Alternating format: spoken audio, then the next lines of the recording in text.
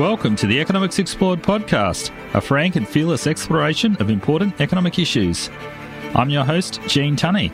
I'm a professional economist and former Australian Treasury official. The aim of this show is to help you better understand the big economic issues affecting all our lives. We do this by considering the theory, evidence, and by hearing a wide range of views. I'm delighted that you can join me for this episode. Please check out the show notes for relevant information. Now on to the show.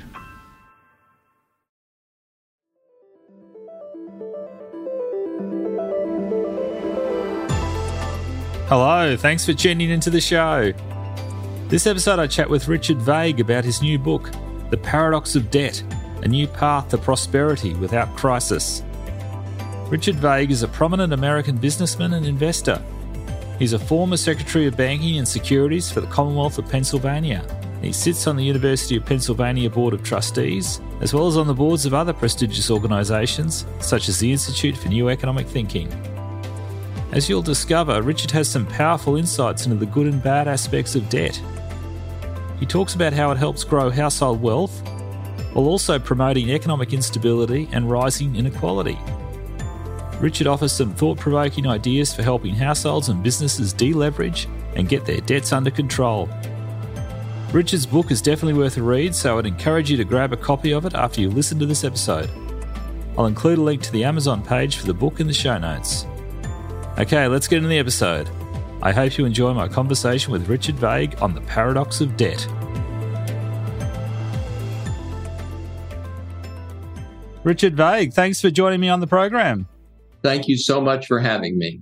Excellent. Richard, I'm keen to speak with you about your new book, The Paradox of Debt. Debt's a huge issue around the world. I've had recent shows on the debt ceiling in the US and also the what they're calling the emerging economy debt crisis. There's been a lot of discussion about that. And it's one of these things that seems to come back every now and then. We have these debt crises in various places. And in your book, you've got, I think, a good description of historically what's been happening in this process that we'll talk about. Could I ask to start off with, what made you want to write this book? What motivated you to write The Paradox of Debt? Well, thank you so much for asking, and thanks again for having me on your show. We had done a lot of work for a number of years about financial crises, be it the Great Depression or the Great Financial Crisis of 2008 and so forth. And really, all of those are tied up in private debt and really rapid escalations of private debt. We wrote a book called A Brief History of Doom that chronicled the 43 largest financial crises in the world over the last 200 years. And as we went around and presented that, folks would love what we had to say, but ask, what about the other side of the balance sheet? What about the assets that these individuals have? And can you put this together with the government debt story that we normally spend more time on? And so after hearing that for a few years, I finally said, well, those questions are legitimate. They're productive.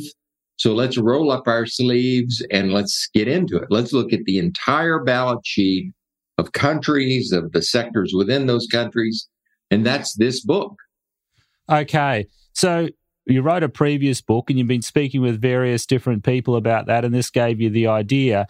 You've had a distinguished career in business and public service. Are you taking lessons from that? Are there things that you saw in your career that have helped inform this book that you've written?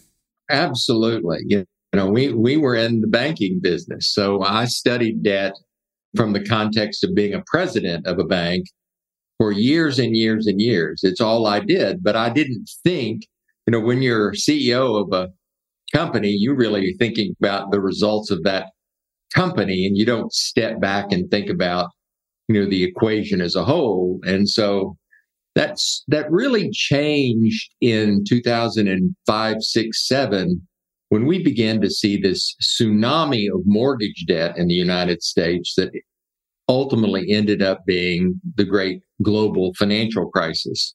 So I honed my ability to look at debt and my interest in debt over an entire 30-year career but it took the GFC for me want to step back and look at it holistically.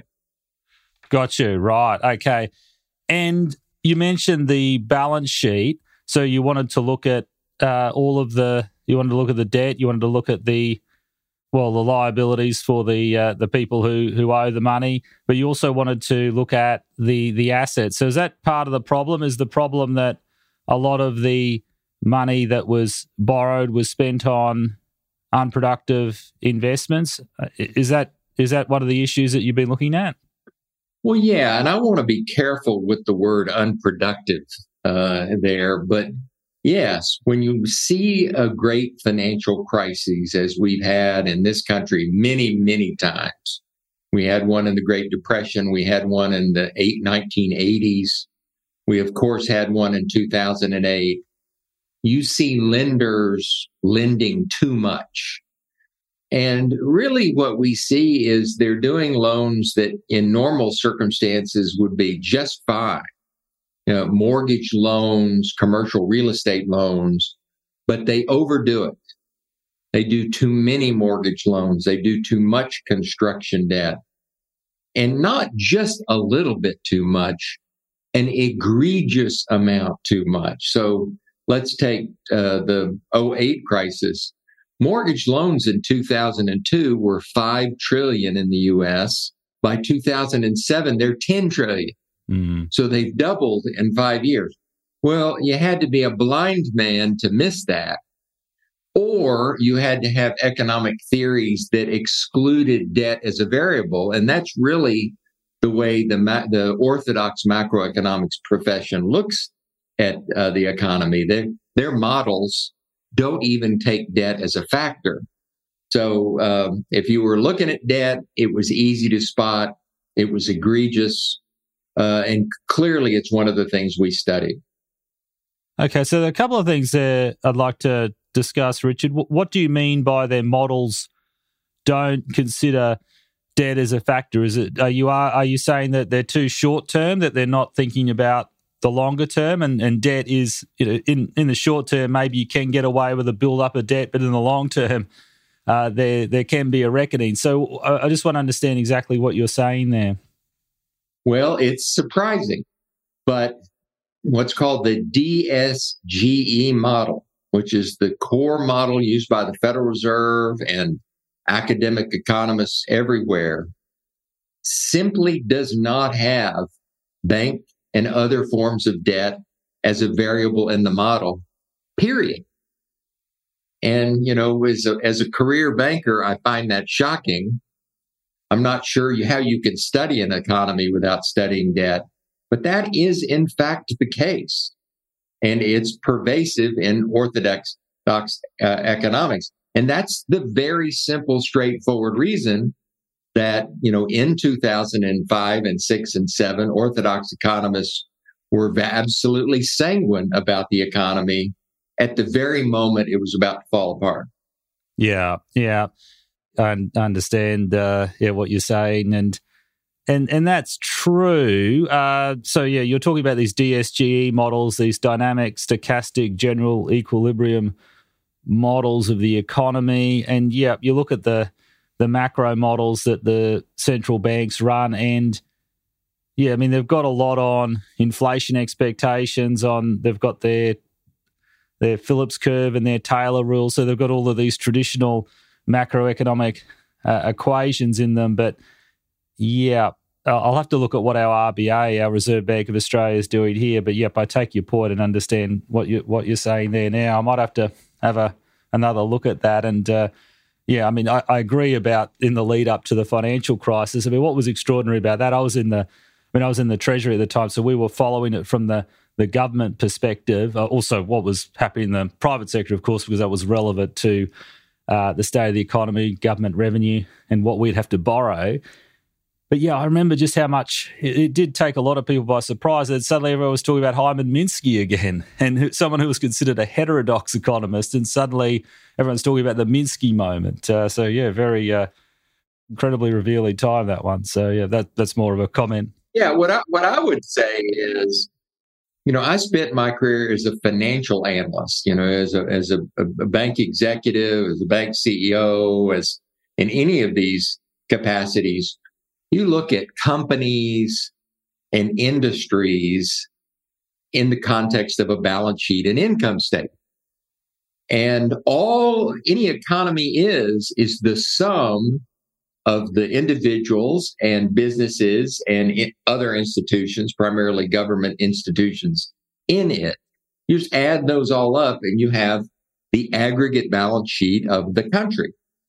And so, not coming up through a traditional economics route, I just took it as a given that the proper way to study an economy is the way I studied businesses and industries as a financial analyst.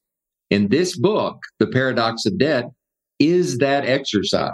We just go in and we look at it the way, a financial analyst would look at it.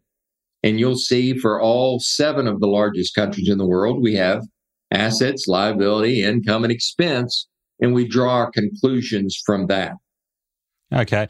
And from that framework, Richard, what would you say are your key insights and how that are different from the traditional way of looking at it? Well, one of the key insights is that debt always grows faster than the economy itself. And I spent decades in my banking career not even thinking about that, but to the extent I did, assuming that debt, ebbed and flowed, that it went up, went down, but it, over time, it was in a similar range. That's not even remotely true. Debt always grows faster than the economy. And we see that in the 7 largest economies in the world that together constitute 60+% of GDP. In the US, circa 1980, debt to GDP, total debt, government debt and private sector debt was 125% of GDP. Today, it's more than double that level. So there's no equilibrium. We are getting more and more leveraged as economic entities. So that's the first thing that kind of hits you in the face like a 2x4. We're getting more and more leverage. One of the other things that really is, a central conclusion of this book, and again was something that I hadn't thought about, but is abundantly evident from the data, is the more debt you have, the higher the net worth of households go. So in 1980, at the time, total debt's 125%. Household net worth is about, let's call it 350% of GDP. Here we are, 40 something years later, debt has doubled. Net worth, the net worth after subtracting debt of households is now almost 600%. So we actually demonstrate in the book that increased debt actually causes asset values to go up. And, that's good news insofar as it goes, but we also show that it severely increases inequality because the top 10% are the primary asset holders. So they're seeing their net worth go up, abundantly, and folks kind of in the middle class and below are not seeing increases in their net worth to GDP. Gotcha. Okay. So, a few things there. So you talk about the tendency of debt to grow faster than the economy. And are you talking about both private and public sector debt? Or the two added together. Okay. And you call this a debt staircase? Is that correct? Yeah, we're very intentional about that because most people call it the debt cycle. And while that's, somewhat accurate, it implies that debt returns to the previous level. Well, that essentially never happens.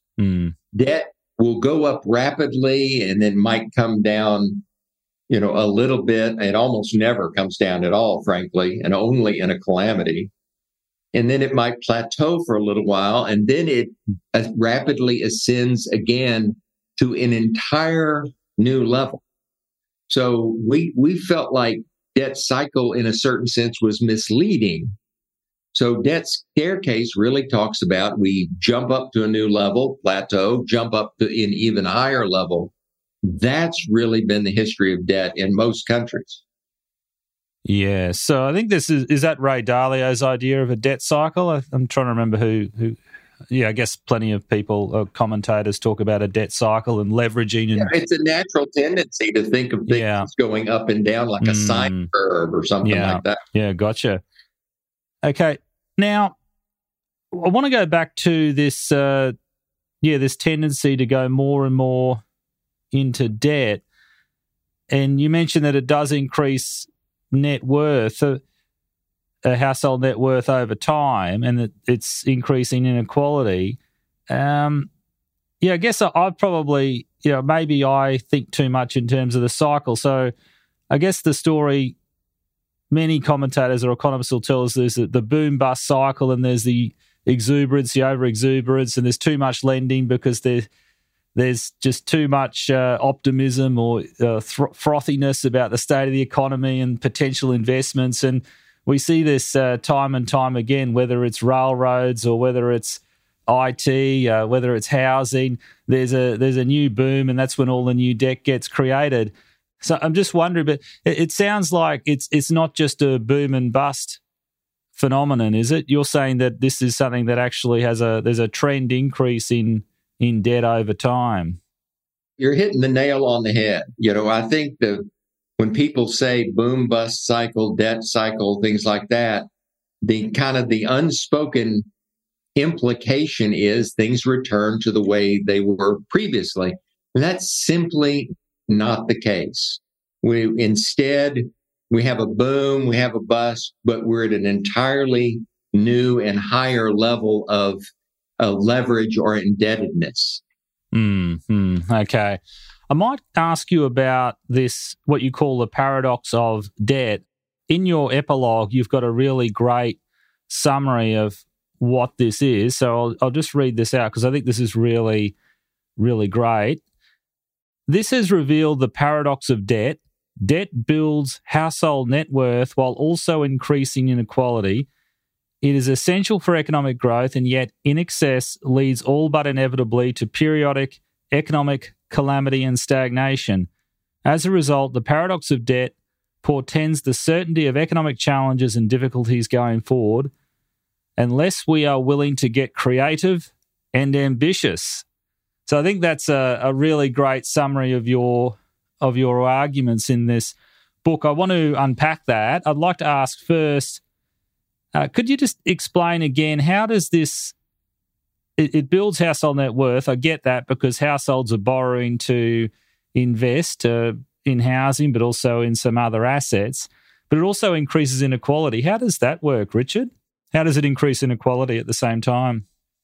Well, this gets back to the relative distribution of stocks in real estate. Right now in the United States, household net worth is about $150 trillion. Let's put that in perspective. Aggregate government debt is $31 trillion. So you can see household net worth really dwarfs anything else. It's the biggest factor in any economy. And typically somewhere near 70%. So at least 60%, maybe near 70% of all household net worth is two things.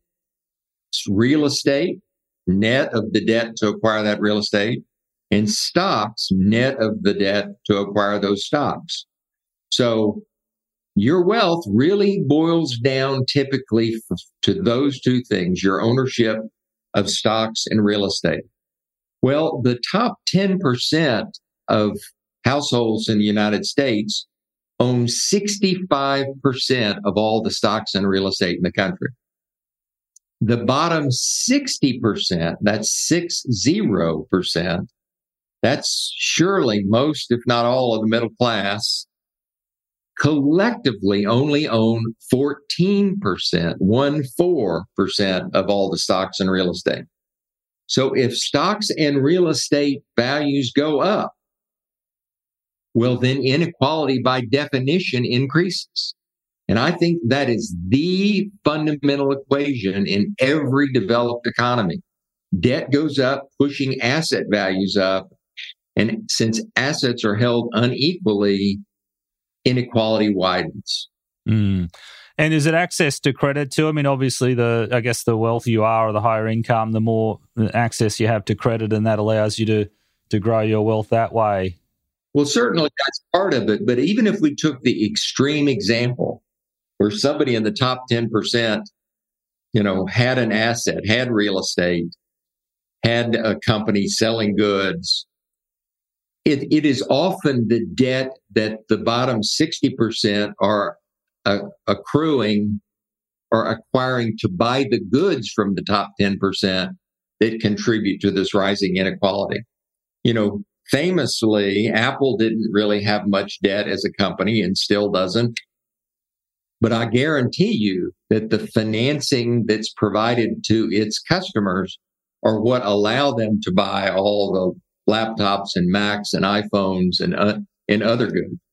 I actually was a banker that provided some of that at one point in my career. So it's the debt of the 60% that are buying the goods owned from companies owned by the top 10% that is part of this equation as well. Right, and that's and it sounds like that's a lot of that is consumer debt, and so it's not good debt, so to speak. So yeah, okay.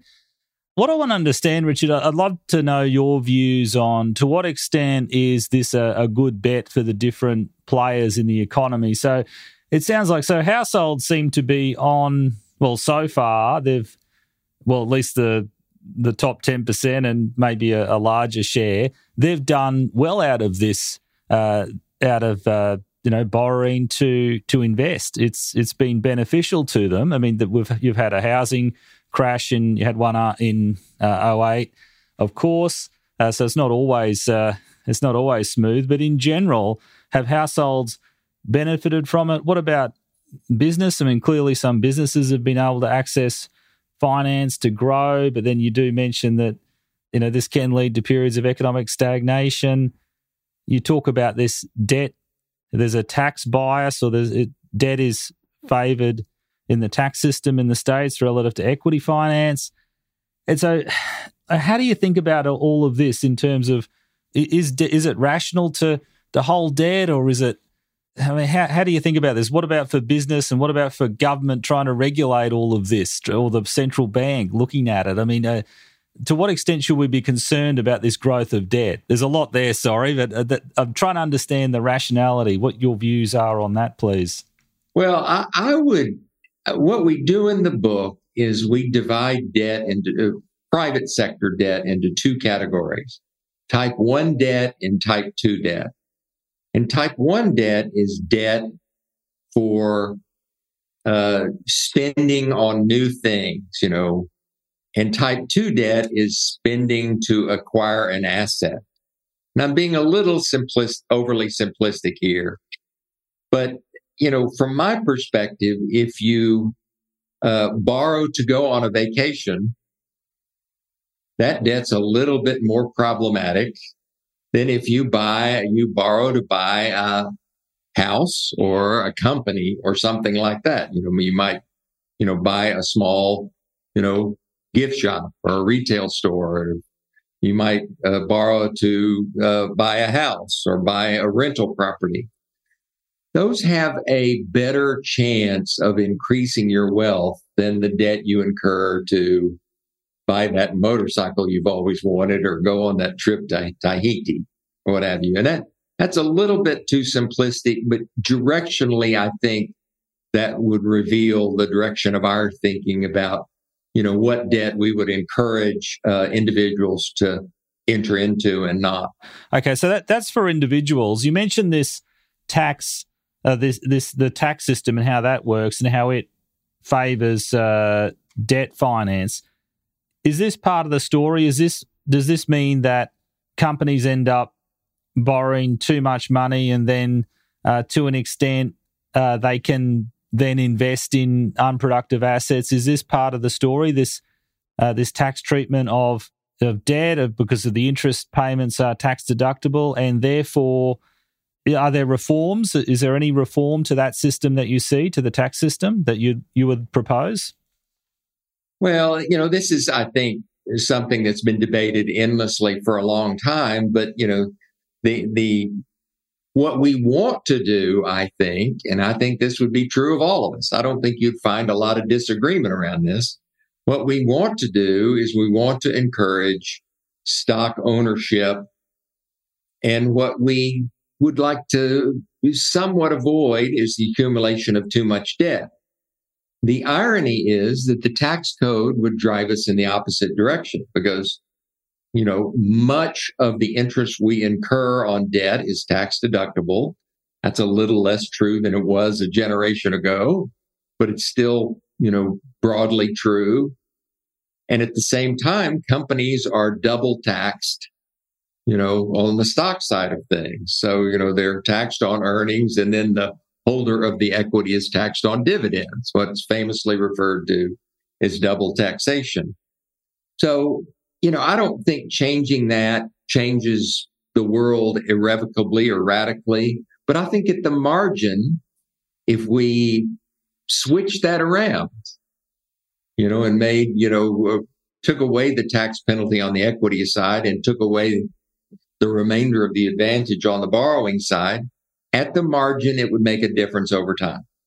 Okay, yep. So some difference, but it wouldn't be it wouldn't completely solve this. It's not the magic bullet. Not the magic bullet. Okay, fair enough. Right. Well, I want to ask now about back to your summary of the paradox of debt. So, paradox of debt portends the certainty of economic challenges and difficulties going forward unless we are willing to get creative and ambitious. First, how bad could those economic challenges get? So, we're talking about risks here. You talk about how this debt's leading inevitably to periodic economic calamity and stagnation. Are you seeing another financial crisis down the track for the US and the global economy? Well, we measure that by how rapidly the escalation of private debt to GDP is in a short period of time. And we do not see that as a problem in the US at the moment. It's certainly a problem in China. The Evergrande debacle that we all read about this past year was a direct result of an escalation in the equivalent of private, there's no private sector in China to speak of, but, non-government debt or the equivalent of private debt has shot up since 2008 in China in an unprecedented way. And I think one of the things you have there as a result is something on the order of 100 million empty dwellings. Buildings were built in the interest of economic growth that are over capacity and thus there are no buyers for. So, I think most Western economies, developed economies right now are not in danger of an imminent financial crisis.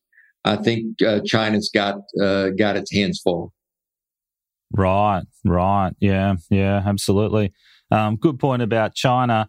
I had a guest from the business school in Arizona, I think it was, on last year to talk about the enterprise China model, where just the close links between the business in China and the administration over there. So good point about that.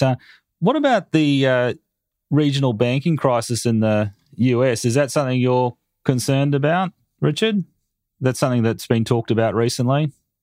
Yeah, it's a minor concern. It's not a major concern. There were some banks that broke one of the fundamental laws of banking.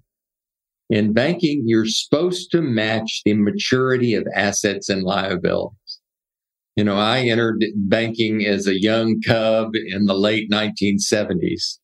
And, I think one of the very first reports I was asked to prepare was the asset and liability matching report. So if 5% of your assets were at a 10-year maturity, then 5% of your liabilities were supposed to be at a 10-year maturity. And if 30% of your assets were at a 1 month or less maturity, 30% of your liability. So it matched so that if interest rates went up or down, the spread between the two would be relatively constant.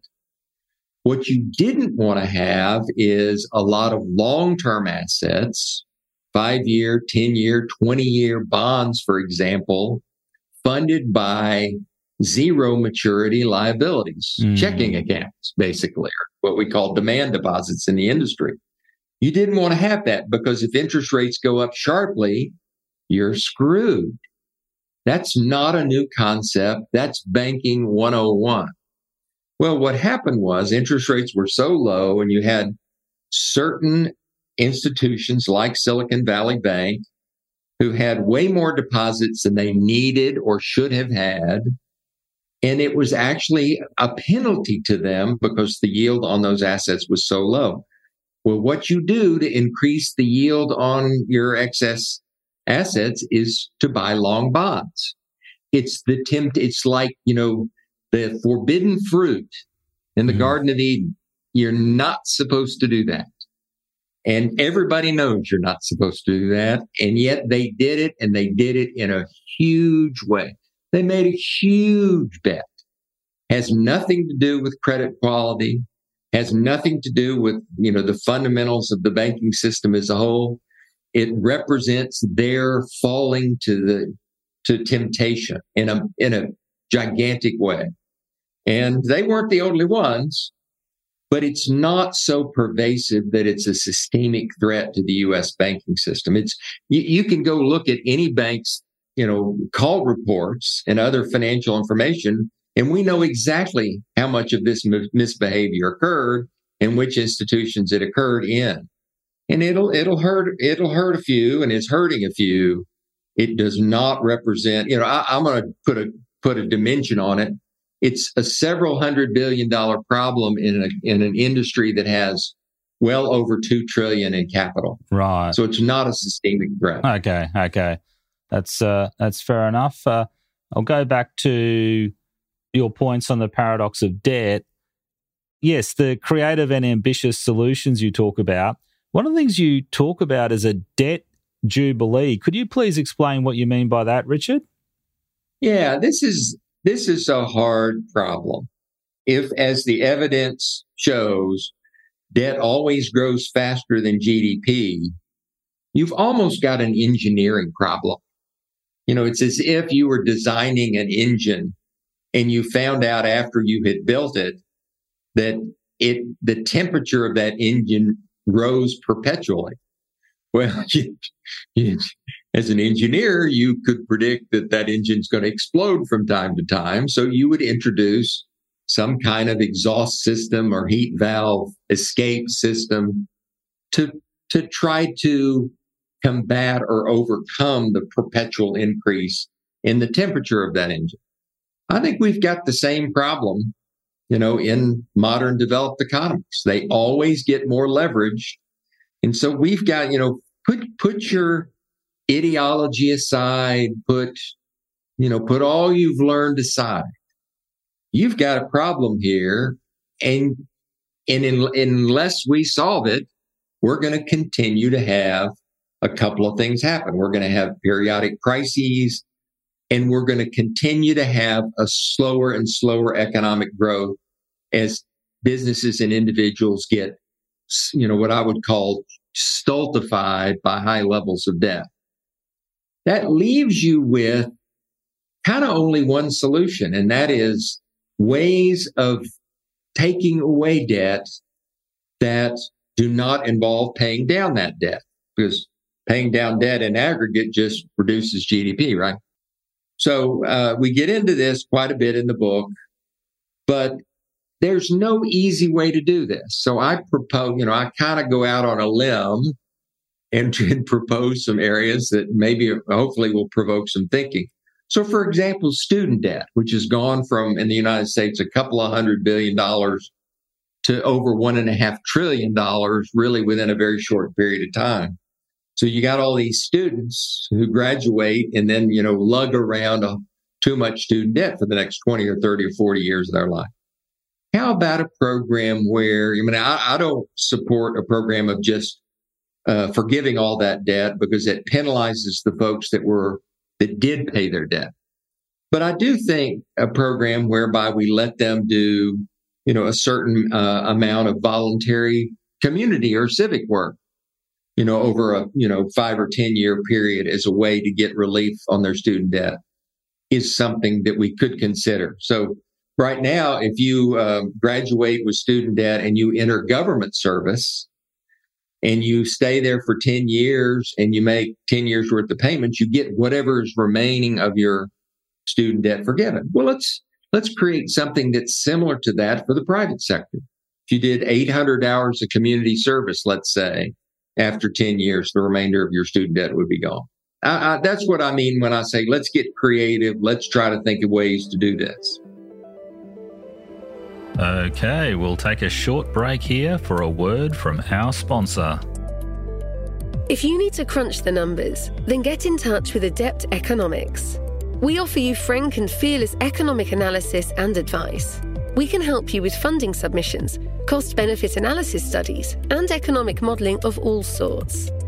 Our head office is in Brisbane, Australia, but we work all over the world. You can get in touch via our website, www.adepteconomics.com.au. We'd love to hear from you. Now back to the show.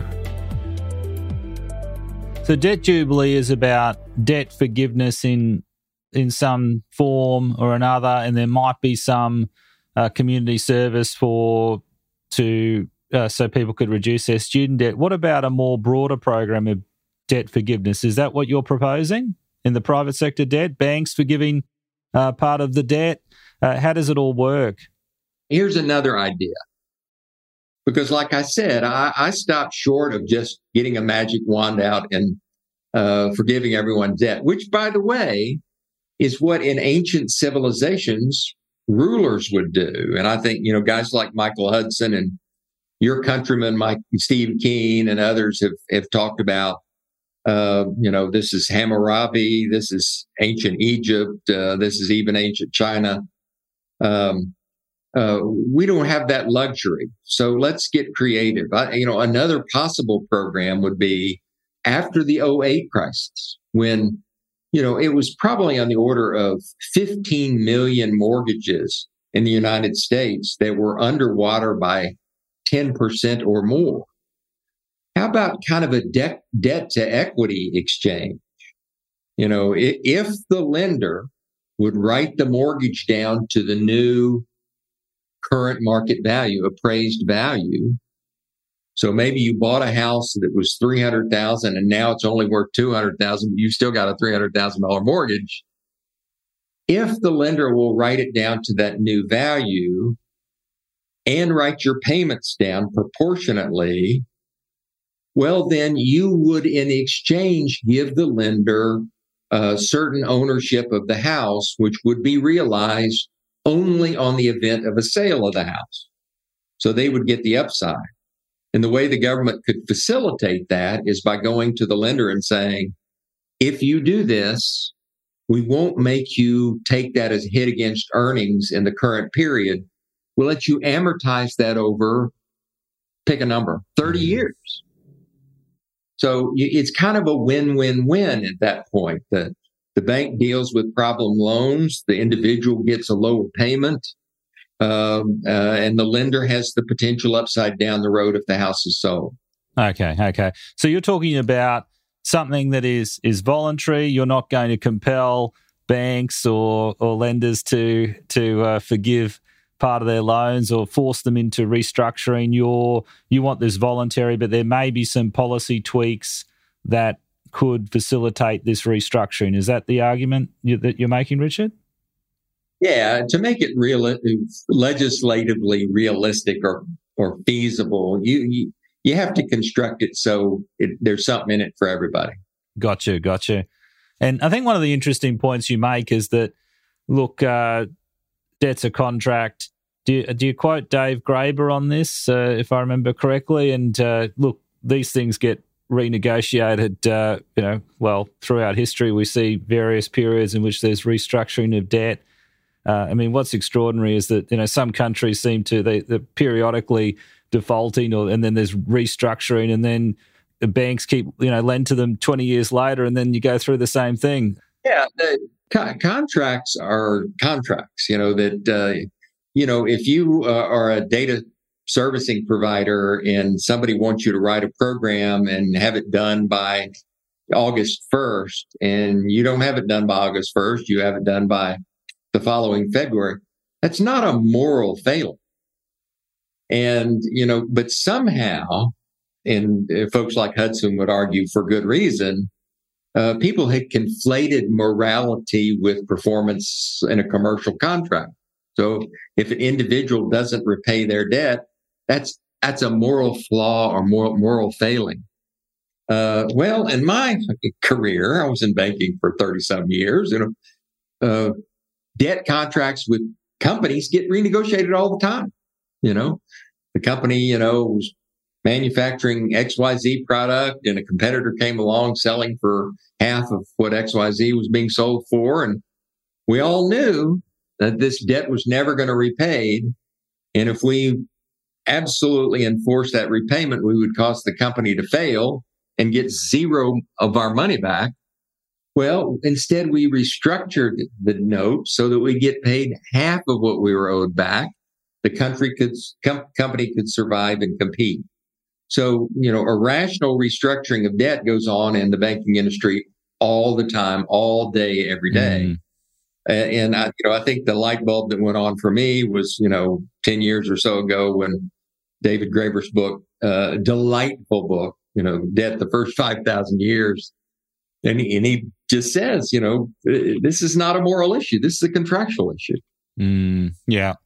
I want to ask, what about the policy changes? So you were in a official position, you're in a very senior position in Pennsylvania, but I imagine that this would require federal regulatory or legislative changes. Have you thought about what could be done at a policy level to help smooth things, to help make it easier, for restructuring, to help households and businesses deal with this higher debt that we've seen? Yeah, I think that the federal regulators, the Fed in particular, have this ability. And there are a couple of famous instances of this. And to me, the most famous and applicable would have been in the early 1980s, when the New York money center banks had been making lots of loans to less developed countries, the predominance of which were in South America. And, they got to a point where what were called LDC, or less developed country debt, was equal to, I think so, well over 100% of the capital of those New York money center banks. So, 150, 100, the number that comes to mind is 170%. It was a big, big number, such that when things turn because of interest rates and the rising price of oil, if the regulators had come in and enforced their normal rules, all the New York banks would have failed, which, by the way, would not have been a good thing for the country, for New York, for anybody. And so Paul Volcker, one of the giants of economic history, came in. And this was in the days before Twitter and all those other ways in which information leaks so porously. Called those bankers into a room and said, we're not going, you kind of put a fence around this.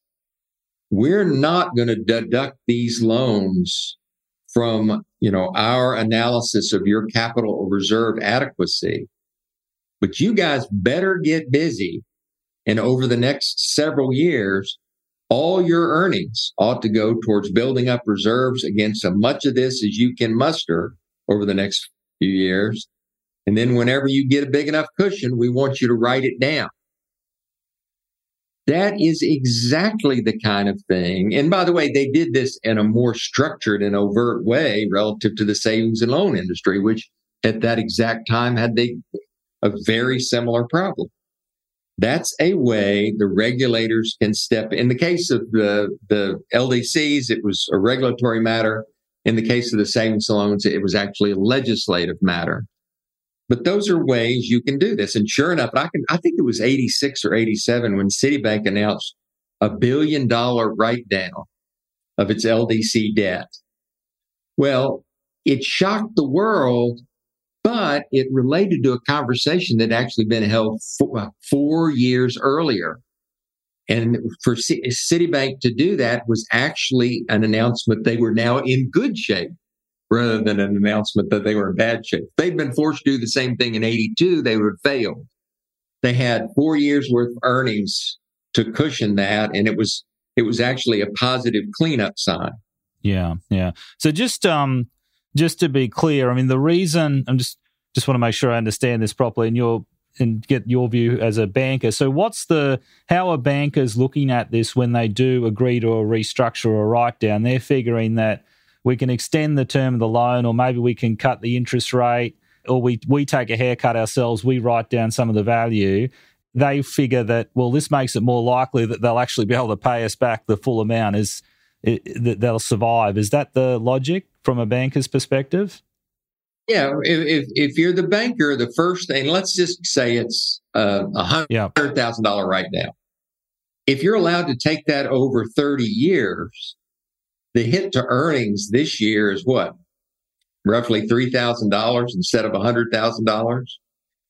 The second thing I would do in that case is let them take the full deduction for a tax standpoint. Because, most companies have regulatory accounting and tax accounting are two separate things. So they don't have to take it from a regulatory standpoint. They get to take it from a tax standpoint.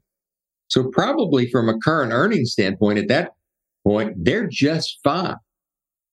But in the meantime, the consumer who was struggling with their loan now has a loan they can make payments on adequately.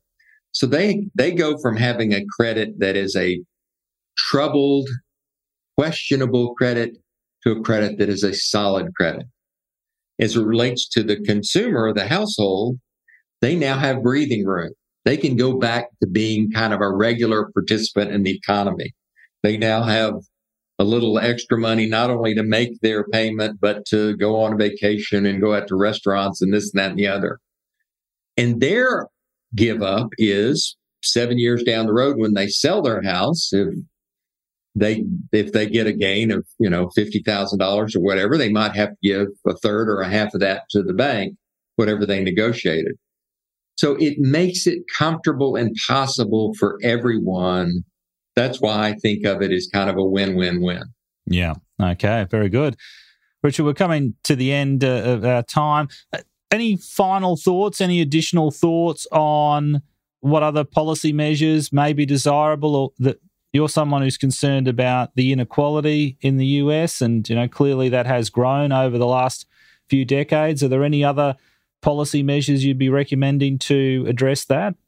Well, I would make the observation that if the bottom 60% of the U.S. population only holds 14% of the stocks and real estate, that you can probably afford to actually give tax incentives. Because we talked earlier about just modifying the penalties, but how about a tax credit if you buy stock, or a tax credit if you buy real estate for that bottom 60%?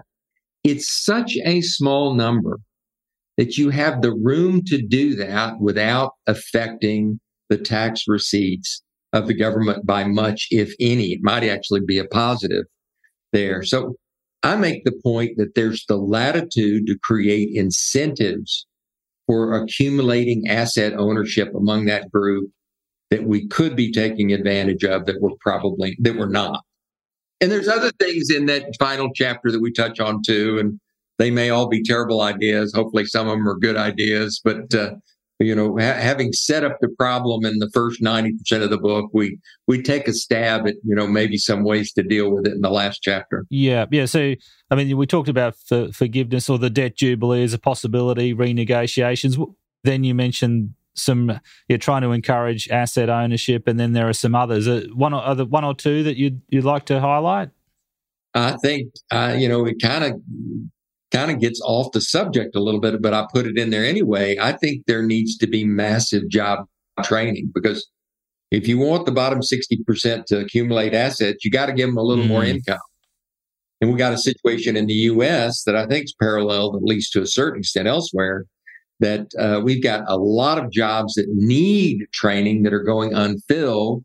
We got a lot of underemployed people that don't qualify for that job. That feels to me like a perfect place for government to step in conjunction with the private sector, and especially the companies, and underwrite that. I think it's kind of the spiritual equivalent of, in the U.S., what we call the GI Bill, where after World War II, we underwrote college education for pretty much all the returning soldiers. And I think that helped fuel the increased size of the middle class in the 50s and 60s. I think there's that opportunity here. Okay. Well, Richard, thanks so much. And I'll put a link in the show notes to your book. And I'd encourage people to buy it and read it. So it's published by, is it University of Pennsylvania Press? Yes.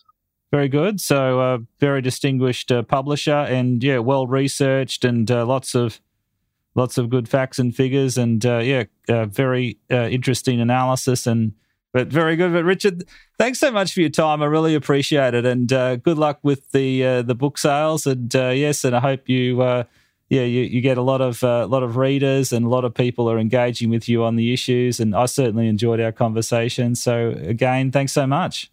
It's a privilege, and all thanks go to you. Very good. Thanks, Richard. Bye-bye. Righto. Thanks for listening to this episode of Economics Explored. If you have any questions, comments, or suggestions, please get in touch. I'd love to hear from you. You can send me an email via contact@economicsexplored.com or a voicemail via SpeakPipe. You can find the link in the show notes. If you've enjoyed the show, I'd be grateful if you could tell anyone you think would be interested about it. Word of mouth is one of the main ways that people learn about the show. Finally, if your podcasting app lets you, then please write a review and leave a rating. Thanks for listening. I hope you can join me again next week.